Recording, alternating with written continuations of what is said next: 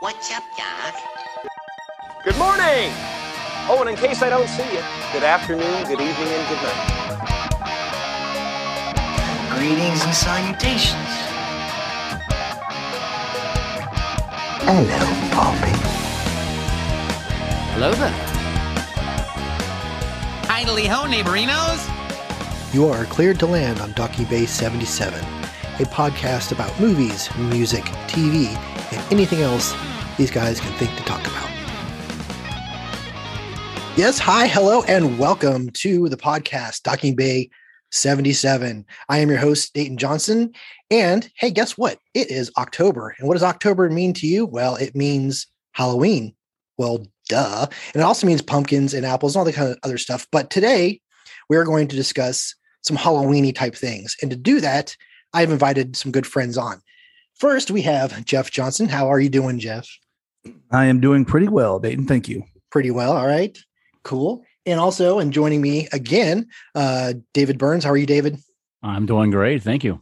All right. So you guys are ready to discuss some Halloween-y stuff? Yes, sir. I absolutely am. I figured as much. This particular episode, we will be discussing the originals of Friday the 13th and A Nightmare on Elm Street. Now, before we get into other stuff, the reason I chose these two is obviously they're the beginning of two very long running franchises. Each, they have a future star in both of them with Kevin Bacon and Johnny Depp before they're anybody. Both are revenge movies and both are very iconic now, especially with the hockey mask is very much, associated with Friday the 13th movies. And of course, everybody recognizes Freddy Krueger's sweater, no matter where you see it. So those were kind of my reasons for choosing these two to kind of go up against each other. But before we get into the actual discussion of the movies, these two gentlemen went on a quest recently to visit. Where did you go? The original Camp Crystal Lake. All right. So who wants to gush first? Well, Jeff, I'll give you the honor. Thank you, David. Well, Dayton, you probably can hear my voice is a little hoarse. That's truly on account of all the screaming that I did at night at Camp Blood.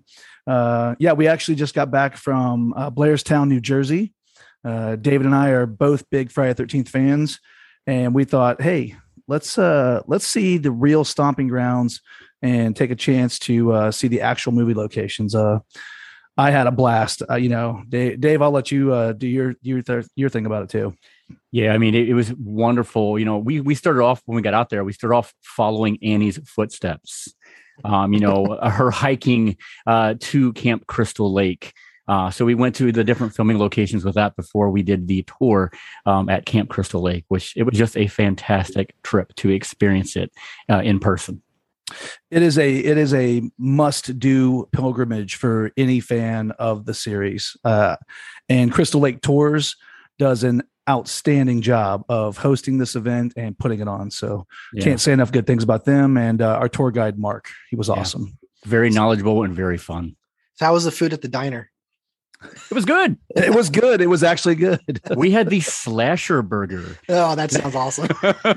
It was delicious. Yeah. All right. Well, that is totally cool. And I'm even though I'm not a huge fan of that movie, I'm always super jealous of anybody that gets to visit anywhere that a movie was shot. So that is very, very cool and very timely as well. So, all right. So let's move on. We are going to discuss. I've had this dream. I'm in a thunderstorm, and it's raining really hard. It sounds like pebbles when it hits the ground. I try to block out the sound with my hands, only it doesn't work. It just keeps getting louder and louder. And then the rain turns to blood. It's just a dream. Are you crazy? We ain't gonna stand for no weirdness out here. Hello? Help me! Did you know that a young boy drowned here? Help me! His name was Jason, and today is his birthday. Help me! This place is cursed. You're doomed if you stay here. Help me! It's not funny anymore! Not funny at all! They're both dead.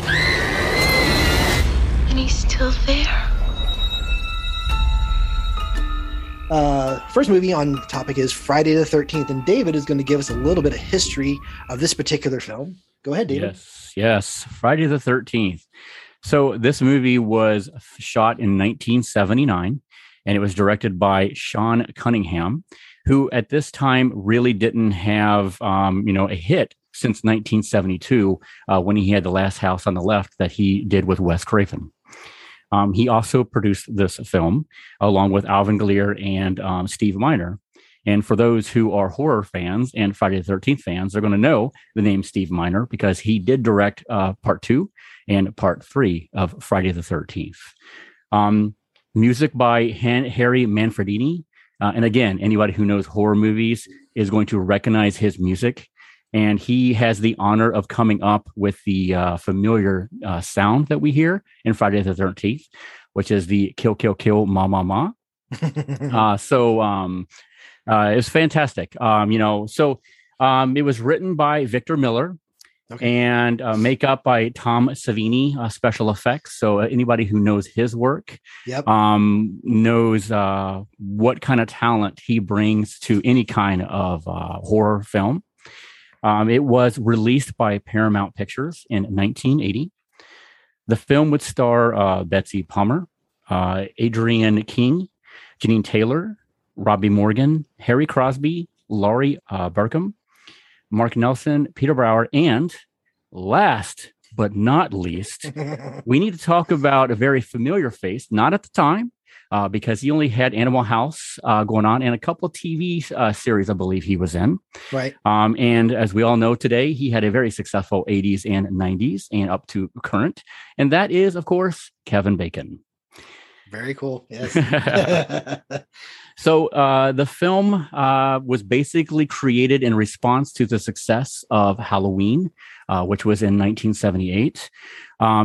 Cunningham, who's always been a horror fan, kind of didn't have the idea when he was creating Friday the 13th, when he was wanting to get investors. So he came up with the logo that we see in the movie, where you get the Friday the 13th coming forward and it crashes through the glass. That's the only thing he came up with in order to show the investors to get the money he needed to make this low budget film. Wow. Yeah. So it's kind of weird how that happened. But the film was shot, like I said, in 1979. It was shot in Hardwick Township, Blairstown, and Hope, New Jersey. It even utilized a real Boy Scout camp, right? Okay. Which is known as Camp Nobi Bosco, which was started in 1927, which is kind of neat because Camp Crystal Lake, which is in the movie that it's portraying, was started in 1935. Pretty neat how that works. Right. But the film was very when the creators were doing the movie, it's a low budget film, $550,000. Not a lot going on there. So, they didn't think it was going to be successful that it was going to be. I mean, most of the actors were coming from Broadway. This was kind of their first experience with making a movie. Kevin Bacon, of course, had his own thing. And of course, you had Betsy Palmer, of course, right, who had been around a very long time. You had her. But for most of it, everybody had a feeling this wasn't really going to go very far. Little did they know what they were going to start. So once they finished wrapping the film, they did send it off to Paramount, who did a test audience, and it was successful with the test audience. So they decided to release it nationwide in theaters. And opening weekend, the $550,000 film made $6 million. That is opening awesome. Weekend. It is. And then That's it awesome. went globally and earned $39 million. Not bad for a very low budget film. Not at all. Not at all. And of course, as we all know, and I want to stop here for just a moment, just in case anybody who has not seen this movie, because I don't want to ruin it for you. Spoiler coming. But of course, when you have a very successful film, what does the studio want? A sequel. A sequel. Of course. So when they approach the creators of Friday the 13th, they're like, hey, we want a sequel to this. Well, we kind of got a problem here. The killer of Friday the 13th was beheaded. So how do we make a sequel to this movie? I know what we're going to do. we're going to use her son, Jason, to become the killer. And well, the rest is history. Absolutely. Absolutely. Now, that actually, the whole killer is one of my questions for a little bit later. So we'll get into that in a minute. So, okay, the discussion. Jeff, tell me your first impressions. When did you see this first? How did it affect you? Were you all in from the get-go? What, tell me about it. Well, the original wasn't the first one that I seen, actually. Okay. My first Friday the 13th film was technically Friday the 13th, the final chapter, which is the fourth one. I seen that one night on Cinemax, I think, or maybe HBO, and fell in love immediately. Found out that they were originals, went straight to the video store, begged my mom and dad to rent them for me. And I became a huge fan of the franchise ever since then. Just every time, and this is one of those things where they're putting out a new movie every single year. So, right. My mom and dad were never going to take me to see them, but I was excited like a year later when they hit the rental store and I could catch up. So, right. I mean, I remember seeing the second one on cable. I know I saw this one on cable. I don't ever recall purposely going out to rent them. I saw the third one. If I've seen it, it's probably been on cable, with the exception of the Freddy versus Jason movie a few years back. That one I did rent, and I'm kind of still regretting that one. But anyway, but no, they were pretty much, if it was on cable, I watched it. So what about you, David? So Friday the 13th not only holds a special place that I love the franchise, I love Jason, but it holds to be the very first rated R movie I ever saw. Really? Yes. The original Friday the 13th was my first film into Friday the 13th, and it was my very first rated R movie. I will never forget the ending of that movie. Right. We'll never forget the ending of that movie because it scared the crap out of me. As it should have. Yes. As it should have. So real quick, for David, so what are some things, some likes, things you absolutely love about this movie, and maybe one or two things that don't work for you? Is there anything on that list? Yeah. So one of the likes that I appreciate about this movie is the character of Annie.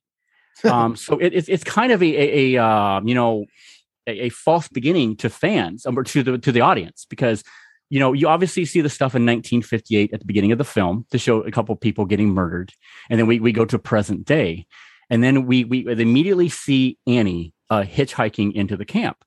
So it's almost like hey, this is going to be the main character, and we're right. Following her, on the way to the camp and stuff like that. And then, she eventually gets picked up in the Jeep and, oh, wait a minute, what's going on? Oh, she got killed. She's not going to make it. So I really like that, as a film buff, as someone who writes and stuff like that. I kind of like that because, oh, wait a minute, they fooled me on this one. So I really appreciated that. I like that one. Right. I liked the killer. I love Betsy Palmer as Pamela Voorhees. Right. I just feel like I'm kind of torn here because I like that we don't get to see her till almost the very end of the film. I mean, obviously we see her hands and, that kind of stuff when she's killing people, but we've never been introduced to her until we get to the very end of the film. So I'm kind of torn here. I like that a little bit, but I kind of don't, because I would like to have seen her towards the beginning of the film, to at least introduce her to character, because we don't even know anything about Jason. So I want to say an hour, I don't know, hour, 10 minutes, hour, 6 minutes into the film. Yeah, we don't really know what's going on with that story, anything like that. So I get it. So, I'm kind of, I like it and I dislike that part basically. So, yeah. All right. What about you, Jeff? Likes, dislikes? I'll say one thing I definitely like about this that I feel puts it apart from a lot of other slashers is this one specifically gives us a murder mystery vibe to it. Okay. Most slashers, who the killer is immediately, and who to be scared of. This does not do that for you. As you're seeing these people get killed off throughout the day, throughout the night, and you just don't know who's involved and you don't know who's doing it. So I do appreciate that. I love the physical location, especially after you've walked the grounds and you've seen it. Yes. I mean, it really puts the movie into perspective. So the practical effects, that's the stuff that I really love about this movie. The only dislike I have would probably echo what David was saying. I would have loved to have seen just one small scene with Betsy Palmer's Mrs. Voorhees early on, just to establish her. I think it definitely, that way I feel like when she shows up at the end, you almost have like this relief, and I know that that's what they were going for anyways, but just seeing a friendly face and knowing like, okay, either she's going to get killed also, or we're going to be okay. I think that would have helped it out. Well, I can tell you that I do kind of agree with the Annie thing of her kind of being misleading at the beginning, which of course they Wes Craven and Kevin Williamson call back in Scream by having Drew Barrymore, which was a very famous actress at the time, being killed off in the first 10 minutes of that movie. So I see it, but in a way, I'm kind of glad Annie got killed because as cute as she was a terrible actress. She was awful. I didn't believe anything that came out of her mouth. Not a single thing.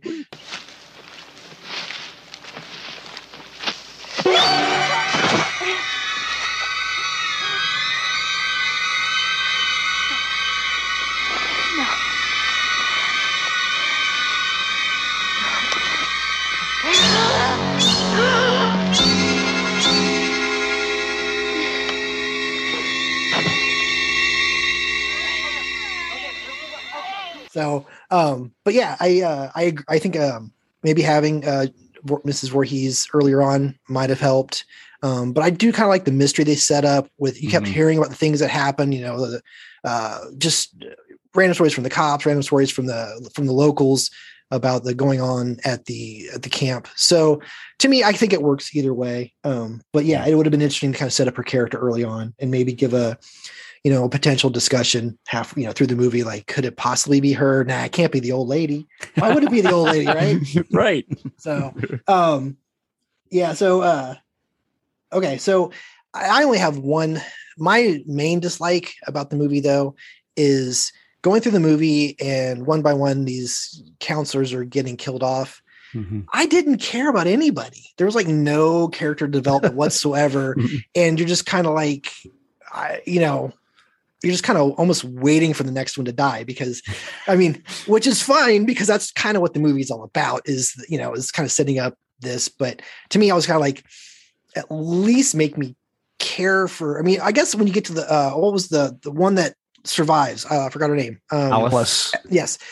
I did like her because she seemed like she was at least genuinely a decent and kind person, but it took, and I got to tell you, she was a lot stronger than I expected, because it's been years since I remembered or saw the movie. So it was kind of nice to see her really tussle and really kind of fight to survive. So I did like that, but okay. So I really want to discuss the different death scenes because there's quite a few good ones. And I'm going to start off with my favorite. I actually liked Nettie because he disappears into the one cabin and then we don't see him again until he pops up into the bunk above Kevin Bacon's character. That's actually my favorite death scene. So, Jeff, do you have a favorite death scene? I do have a favorite death scene. I got to go with Kevin Bacon's arrow through the throat. That's like the only one I remembered. Like after rewatching this, like going, so when does he get it through the? When does he get it through? It's so memorable. It is. And it's one of my favorites, not only because it looks amazing on screen, but when what it took to pull that off, the practicality of it, right, and how cumbersome that whole that area is. You're talking about a bunk. These bed bunks are only like almost 5 feet tall, right, 5.5 feet tall. So when you've got Tom Savini underneath there, kind of laying on Kevin Bacon, who's also smashed up underneath there, right, you really appreciate it. But I just think it's fun. Kevin Bacon has been noted as saying that at every autograph signing he goes to, he absolutely hates when people give him the death scene, Jack's arrow through the throat, and he says it's just when you've seen that page like 1,000 times and you just see your bloody face, it's like, really, this is what you want to know me for? So, he does not like signing. He does not like signing that photo. It should be for Footloose. What are we talking about here? Come on, right? Yeah, absolutely. All right. So, David, what's your favorite death scene? I would go with Jeff on this one, but just not to copy him. I'm going to go with the death of Pamela Voorhees, the beheading at the end when Alice takes the swing. I just think that was a really cool death scene. I just don't want to copy Jeff because I do agree. My favorite is Kevin Bacon. Right. But yes. I can tell you my least favorite death scene is actually when they kill a snake, because it was a real snake. Yeah. And apparently the was. owner of the snake was off screen crying. So that made me even hate that scene even more. Yeah. Apparently that was Tom Savini's idea. I guess that happened to him when he was camping once. A snake got up in his cabin and they killed it. So, I'm not saying it's a bad idea, but at least do a cut and throw a fake with it. I don't know, but do something.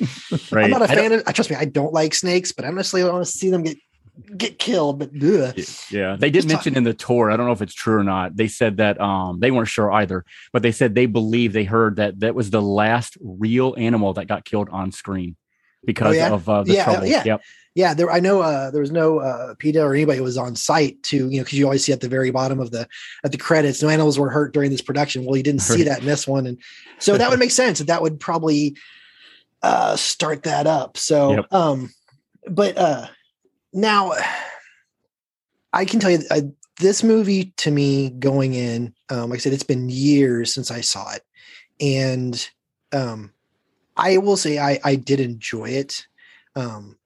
I can't say that out of all of them that it's my favorite, but I can say that I enjoyed it a little bit more than I thought I did. My expectations were low since it, it's not Halloween, it's not, in my mind, it's not Psycho. It's not whatever. And considering the budget they had and considering this guy really was just trying to make his own way through a slasher film, it's not bad for a movie on that budget. And for somebody who really hadn't, I don't know, found his way yet, it's worth seeing. And it's a good slasher flick. So, all right. So we'll come back around to that one, but now we're going to move on to the second movie.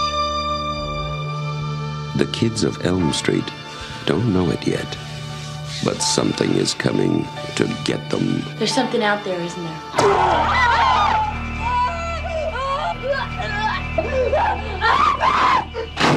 We just see cuts happen. What did that, Lieutenant? I don't know. Tina! What's the coroner got to say? He's in the jar and puking since he saw it.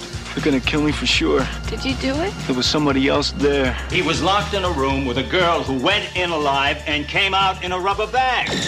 No one knows where it came from or who it will visit next. Nancy, there's something wrong with you. You're imagining things. Nightmare on Elm Street.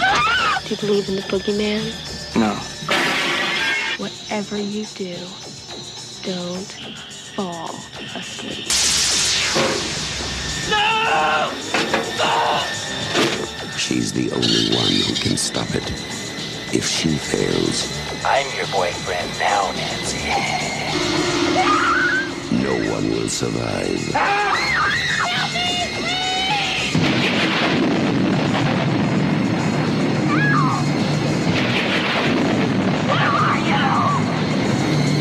From Wes Craven, director of The Hills Have Eyes and Last House on the Left, a new masterpiece in fantasy terror, Nightmare on Elm Street. Now, Jeff, it's your turn to give us some history on our movie. So tell us about A Nightmare on Elm Street.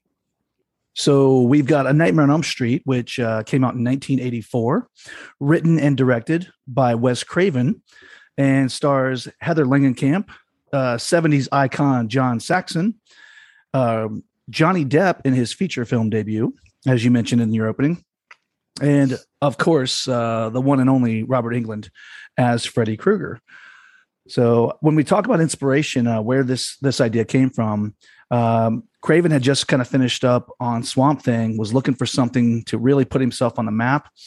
He recalled some 1970s Los Angeles Times articles about the Hmong refugees who had fled genocide and war in parts of Laos, Cambodia, Vietnam.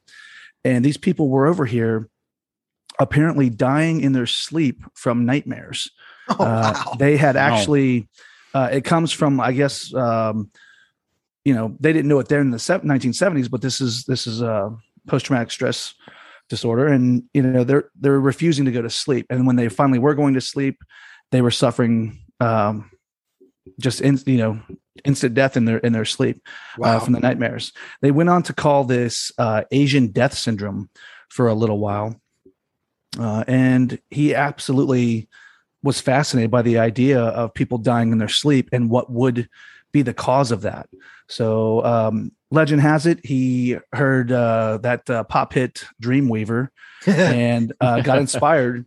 And it was none other than his childhood bully that he wanted to use as the antagonist, who was actually named Fred Krueger. Nice. So he had actually name dropped this guy in Last House on the Left in 1972. The main antagonist in that movie is a guy named Krug. But the bully finally gets his due in this. He gets fully name dropped as Freddy Krueger, and that's where the inspiration for the film came. See, I always heard the inspiration was because Wes Craven kept having nightmares about a guy in the sweater. So that was what I heard before the internet, before you can do a lot of research and find things other ways. That was always the rumor going around that he was having his own nightmares. That's what inspired it. So good to know I was wrong. Oddly enough, the sweater idea came, and the two-tone sweater idea came from DC's Plastic Man. Okay. Which is kind of goofy to me, but okay. He finishes this great script, and none of the studios want to touch it except, and this is what cracks me up, Walt Disney Productions was interested. Only they insisted that it be toned down and made suitable for preteens. Wes Craven stood his ground, thankfully, and passed on that. Yep. And it was finally the newly formed New Line Cinema, who was distributing movies, decided that, hey, let's take a chance and produce something. As we all know, New Line became a mega successful production studio. Yep. Often known, nicknamed the house that Freddy built. So, and for good reason. Absolutely. Very good reason. But the movie came out in November 9th, 1984, opened on 165 screens and grossed $1.2 million on its opening weekend, which was an instant commercial success. It finished its run with $25 million. Not bad at all. I can tell you that going into this, I remembered Nightmare a lot more than Friday the 13th. So I was kind of excited to rewatch them both again. I mean, I literally watched them within a couple of days of each other. So my first impression was I rented it. This one I know for a fact. And I remember renting the second one, which we'll get into a little bit later. And going, I kind of felt that obviously the first one was a little more memorable. The second one was like, what? But this one stuck with me, the gloves, the claws, the idea of, getting killed in your sleep. Cause you hear those, growing up, you hear those old wives' tales, whatever you want to call them, that you always wake up in your dream right before you die, because if you actually don't, then you die. So that made this movie even more real to me. And way more creepy. So, all right. So Jeff, tell me the first time you remember seeing this. Well, the first time I remember seeing, not the movie, but the movie poster at the video store, it just didn't look scary, but it looked weird because you've got the girl who looks terrified. The knives are coming above her, and I just looked at it, and my dad, who was with me at the time, saw that I was looking at it, and he made reference to it and said, I went and seen that with your grandma, and I was like, you saw a Nightmare on Elm Street with Gam? He goes, yeah, I did. And I said, well, can I rent it? And he said, absolutely not. That will scare you to death. And he was right, because a year or two later, I did catch it on cable when I wasn't supposed to watch it. And my dad he was being a good dad. He was looking out for me, because Freddy Krueger scared the hell out of me. Yep. Still does a little bit. Absolutely. Yep. I totally agree. All right. David, tell me about your first impressions of this particular film. So I did not see this in theaters. This was on video. I just vividly remember the trailer when it was being advertised. I remember seeing that. I was like, oh, man, that looks scary. I want to see that. But then, being a kid, I didn't get the chance to see that in theater, because there's no way my parents would have let me have seen that in the theater. So I would catch that on video, years later. And, I just remember how amazing it was and how scary. Freddy Krueger was. So right. Yeah, thank goodness for cable, because otherwise there's a lot of movies that the three of us never would have seen until we're much, much older. So, all right. So, David, tell me some likes and dislikes for this particular movie.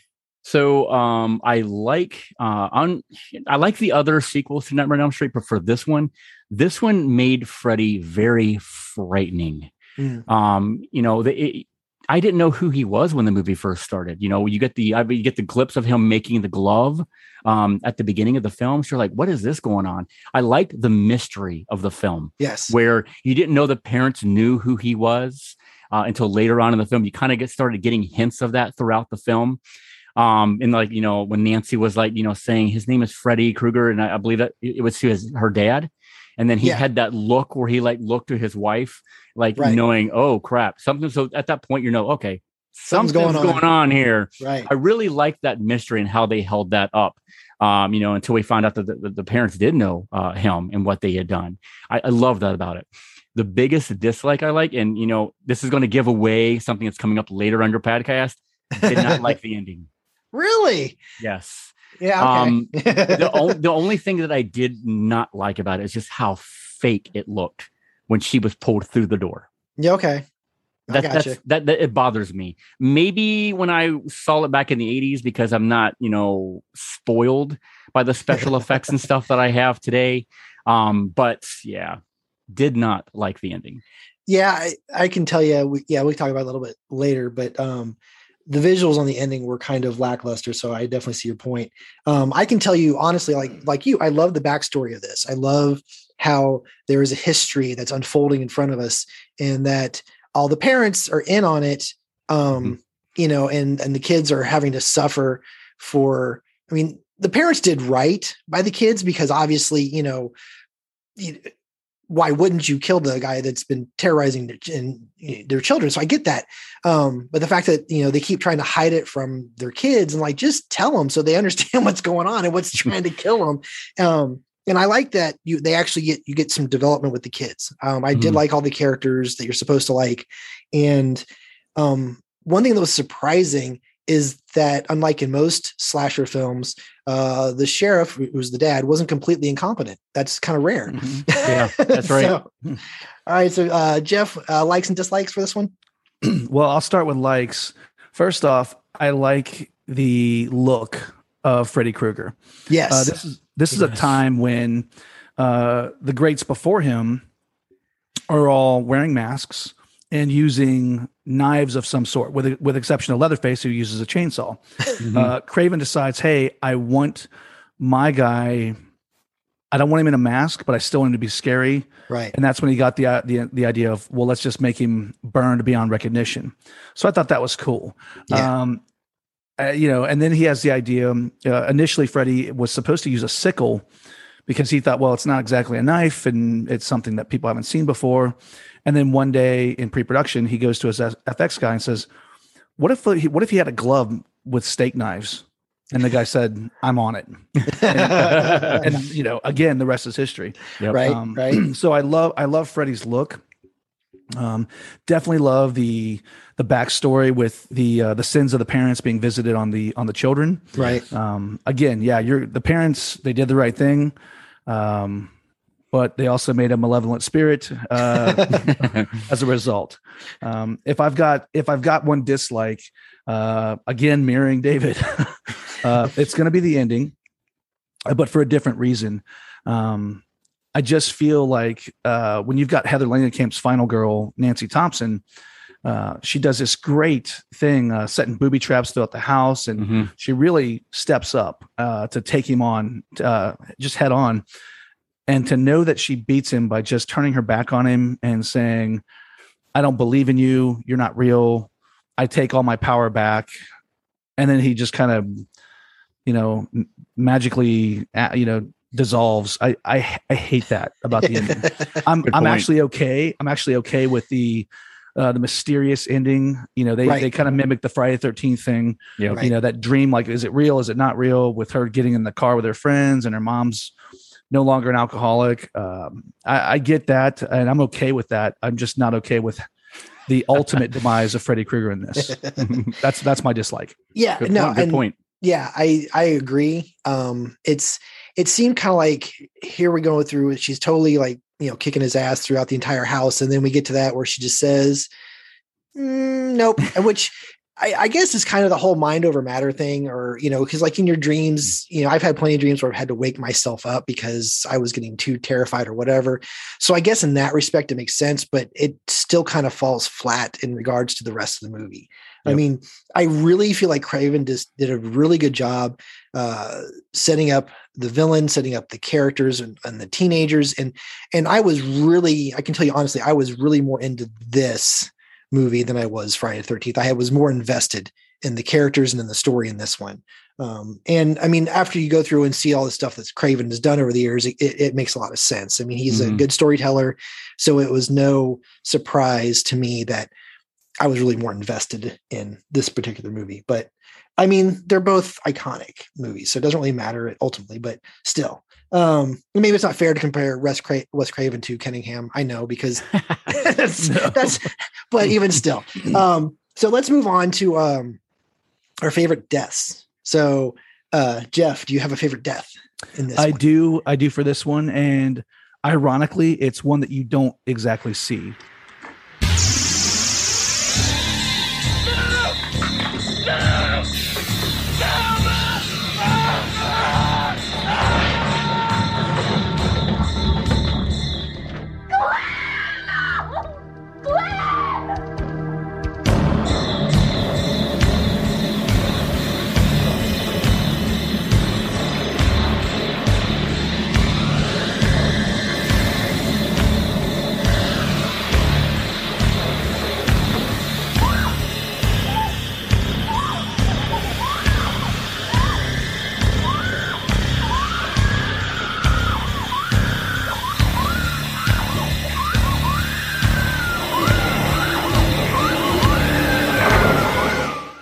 Okay. Talking about Johnny Depp's demise, and Glenn makes the mistake. He falls asleep when he was supposed to meet Nancy at midnight, and he just kind of gets sucked inside of his bed.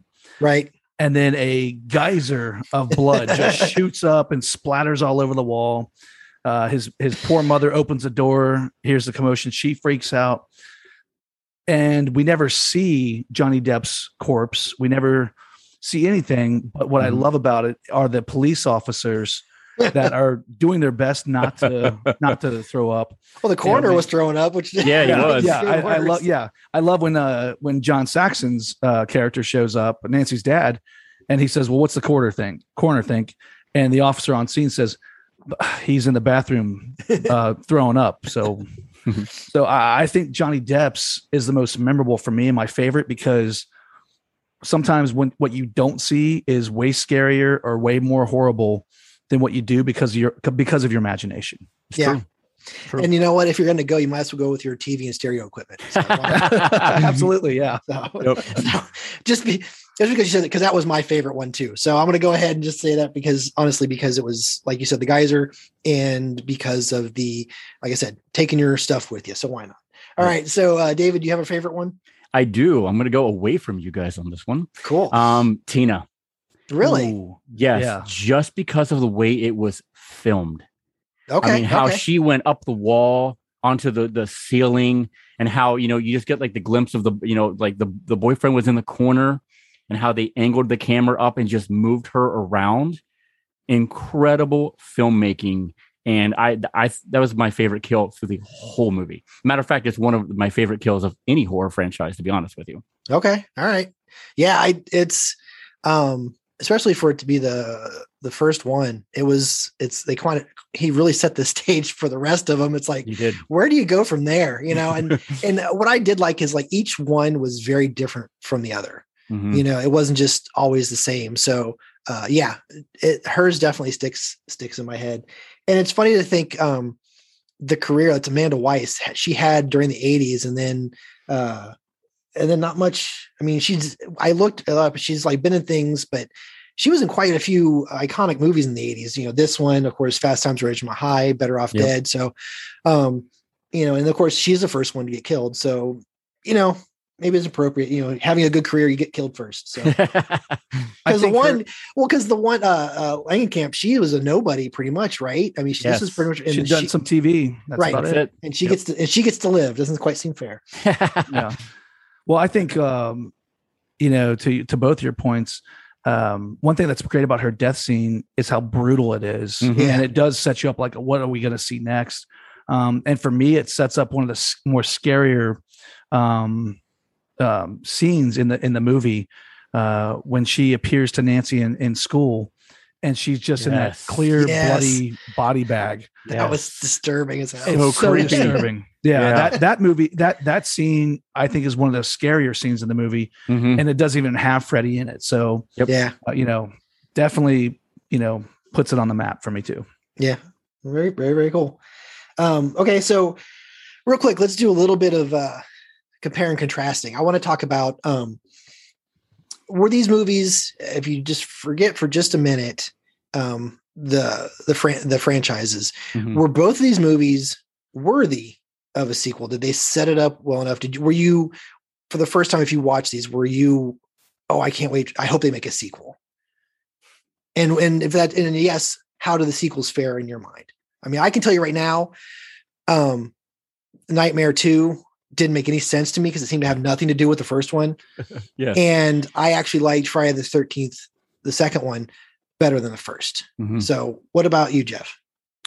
Well, I feel like the ending of Friday the 13th doesn't set it up for a sequel. Right. And if I'm watching it for the first time, and that's my first experience with Friday the 13th, in my mind, it wouldn't warrant a sequel.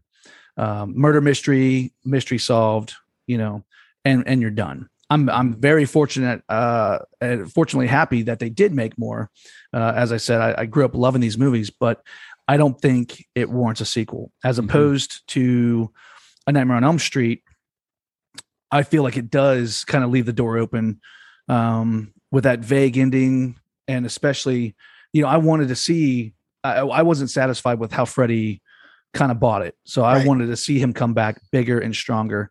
I'll agree with you. Freddy's Dead, or I'm sorry, Freddy's Revenge, Nightmare on Elm Street Part 2 really takes it off in a different direction. Doesn't really feel like it's part of it. For me, I feel that the true trilogy for A Nightmare on Elm Street is Nancy Thompson's story.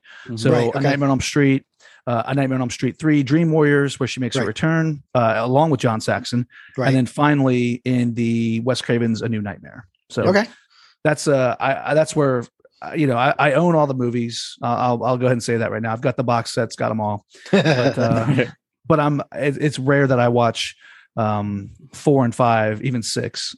I just usually, I like this time of year, and it's October, we're ready for Halloween. I usually watch those 3 that I just mentioned. Okay. All right, David, what about you?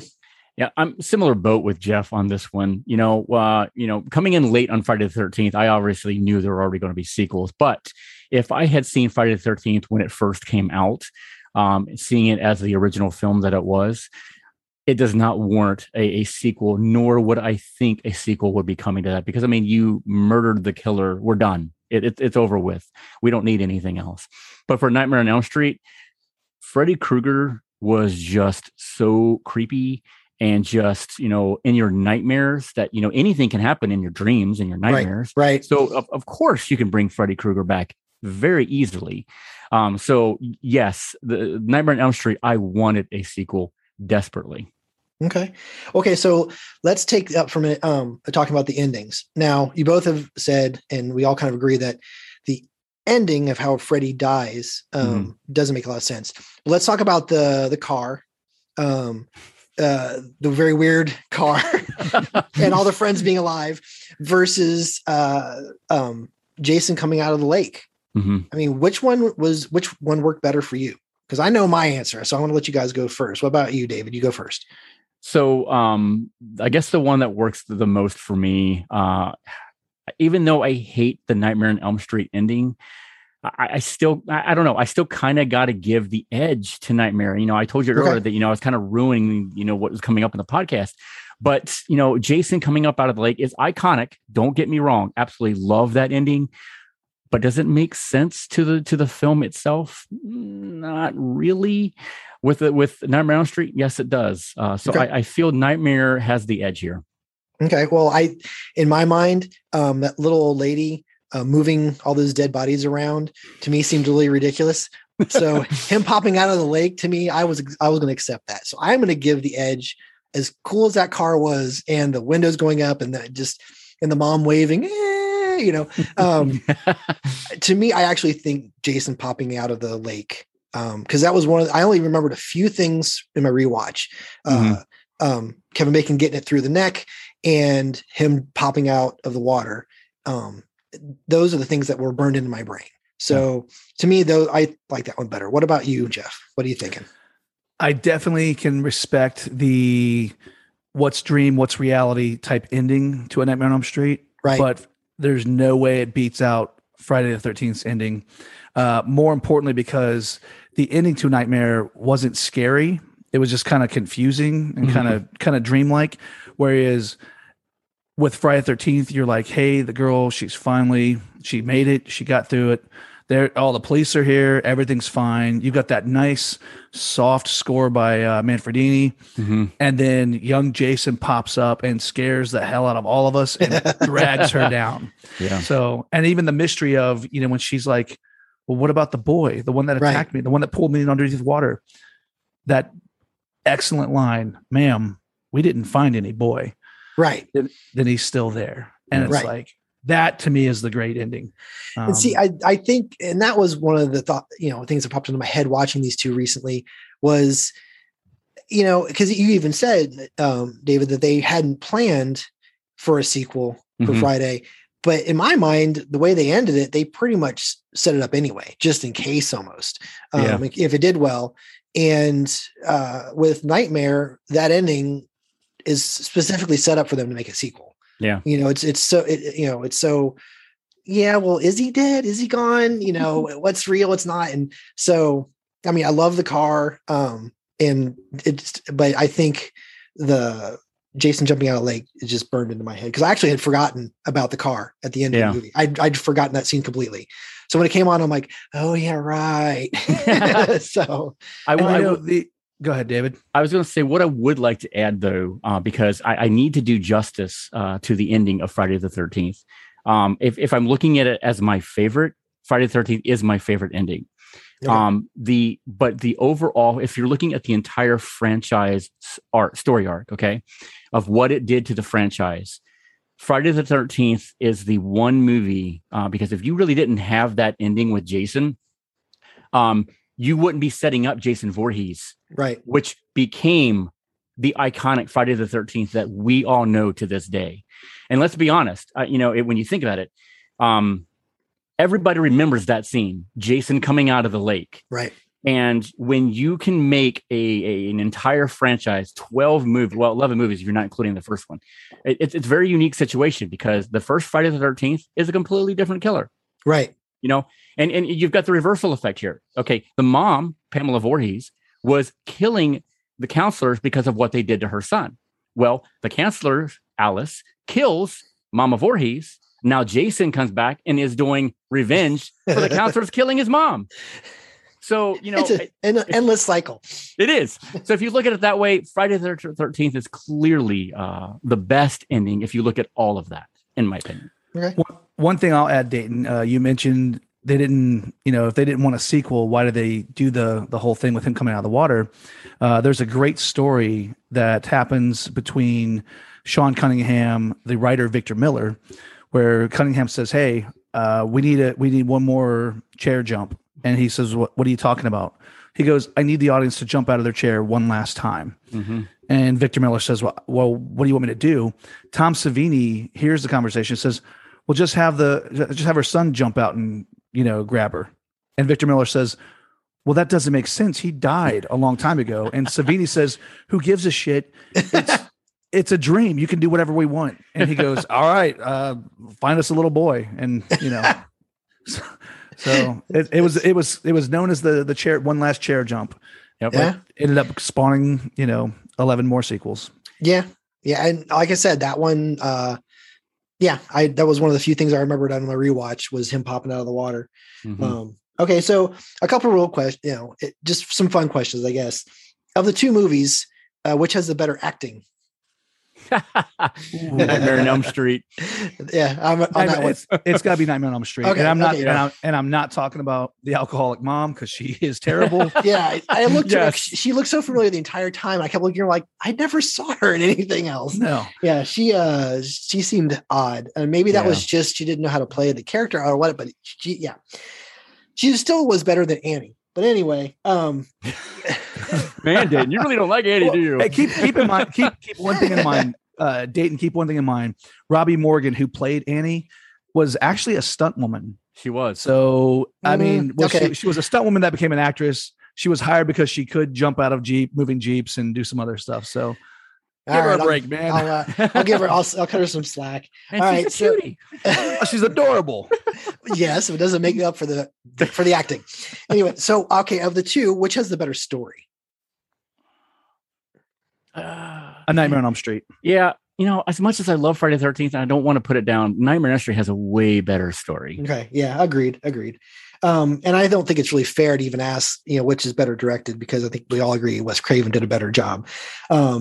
So now here's a fun one. Who was the better antagonist? Was it Mama Voorhees or was it Freddy? It's going to have to go to Freddy Krueger.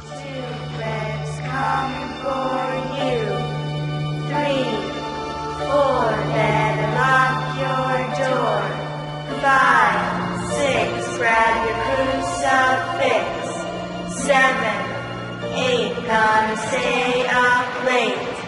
9, 10, we don't get Mama Voorhees until, she's there the whole thing, killing people, but we don't see her till almost towards the end of the film. But I want to give it to Freddy Krueger just because of how he has fun and plays, with his kills. He enjoys his work. He enjoys his work. And I'm going to give him that one. Okay. What about you, Jeff? With all respect to an angry woman who is full of rage, you got to give it to Freddy Krueger. Yep. Okay. He's more powerful and like you guys said, he enjoys what he does. Yes. Yeah. And it's one of those things that it was in later movies where he got a lot more mouthy, a lot more sarcastic, and because I kept waiting for it in this one, I'm like going, oh wait, that's later, isn't it? Mm-hmm. So yeah, that was but it doesn't make it any less.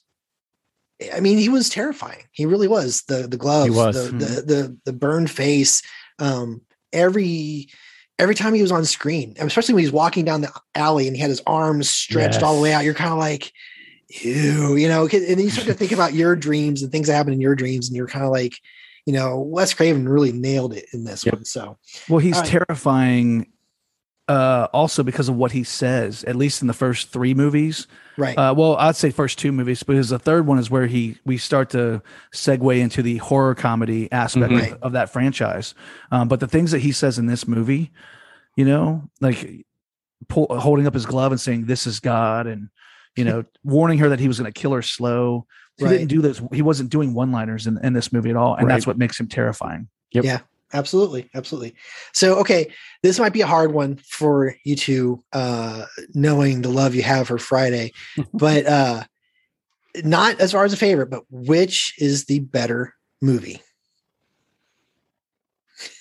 Jeff, I'll let you go first on this one. I know. I can honestly tell you going into this, I knew my answer and it did not change. So I will tell you. Respectfully to the Friday the 13th franchise, I will say that the better film is A Nightmare on Elm Street, for the only reason that it is way scarier than the original Friday the 13th could ever hope to be. I was terrified by Nightmare on Elm Street. I enjoyed Friday the 13th. I just, just crunching popcorn and waiting to see what was going to happen next. I had fun with it. I had trouble falling asleep after watching A Nightmare on Elm Street. Yes. I didn't have that with Friday the 13th. So I'm going with Nightmare. Okay. What about you, David? So Nightmare on Elm Street is going to take it. And the reason why it's going to take it is the fact that, obviously it had a bigger budget, and you can tell by the way it was filmed. Right. It had a bigger budget, but yeah, the characters are so much more developed in A Nightmare on Elm Street. And, I really care about Nancy. I love Nancy, and I want her to win. I don't want her to get killed. Whereas everyone else in Friday the 13th, like you had mentioned earlier, they're cannon fodder. Right. Exactly. See you later. Whereas with Nancy and her friends, Tina, all of them, I kind of cared about them, right. because they were written well. And, with that and the way the movie was paced, the mystery, it definitely goes to Nightmare on Elm Street. Yeah. And let's remember, a big budget doesn't always mean a better movie. I mean, look what John Carpenter did with Halloween, the inspiration for Friday the 13th. Right. Carpenter set out to do something and he accomplished it. He had the pacing, he had everything else, which I will discuss the next episode with Brad. But I think, like I said, Cunningham versus Craven. Craven's just a better filmmaker. And going into this, I knew, I remember liking Nightmare a lot more. And it didn't waver. I was more invested in the characters and more invested in the movie. And yeah, it's just a scary movie. Now, I'm not going to run out and go camping anytime soon at a Boy Scout camp, because I'm that's just not my thing. And also that would be playing in the back of my head anyway, especially if you hear a story about people dying years ago at the camp. I'm not going to go. So I think a lot of it has to do with what people are familiar with. Yeah. Everybody knows nightmares. Everybody has the nightmares that make you want to wake up and force yourself to wake up. And watching a movie about nightmares killing you, I'm like, yep, I'm in. I'm totally buying into this. And so with Friday the 13th, it was a lot of, when's the next one getting killed? Who's in. I'm not taking anything away from the franchise, and I'm not taking anything away from the stuff that did work in that movie, but Nightmare on Elm Street is just a better movie. Yep. Okay. So any last words on those two films before we move on to the next little section I have for you guys? Nope. Okay. I was a little surprised. I thought one of you might say Friday the 13th, but I'm glad you didn't.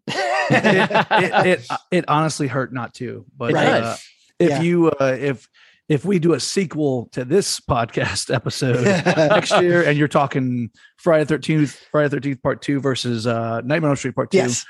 Yeah. I'll have a whole different outlook. All right. So real quick, did you guys make your top 5 antagonists list real quick? Of course. All right. Oh, absolutely. All right. So why don't you guys go? I did not make one because I was very curious as to hear what your list was. So just go ahead and Jeff, go ahead and rattle off your 5. Top 5, no explanation. Yep. In order of favorite to less favorite, I'm going to go Michael Myers, Jason Voorhees, Freddy Krueger, Leatherface, and then Pinhead. Okay. All right. Good choices. All right. Yeah. What about you, David? No, see, this feels me like I'm a copycat to Jeff. So if I'm going second, it's going to look like I'm copying him, because that's exactly what mine is. Michael Myers has always been my favorite when it comes to horror franchise, but Friday the 13th is really, really close to being there with Jason. Absolutely love Freddy Krueger, and Leatherface is my 4th. I almost went with Chucky with 5, but Pinhead is so creepy that I had to give it to Pinhead. Now, see, I can't voice my opinion on Pinhead because, unfortunately, I've never seen Hellraiser. Whoa. I know, really? Right? I know. It's always been on that list of movies to see. And it's just one of those that my wife and I talk about every Halloween. Hey, let's watch it. We just never get around to it. Don't get me wrong. I've seen the clips and he is super creepy. I probably would have put Chucky, because anytime a toy literally tries to kill you, that truly is a nightmare for a kid. So it is. But no, those are great lists. There's all kinds of other horror films and that we could get into.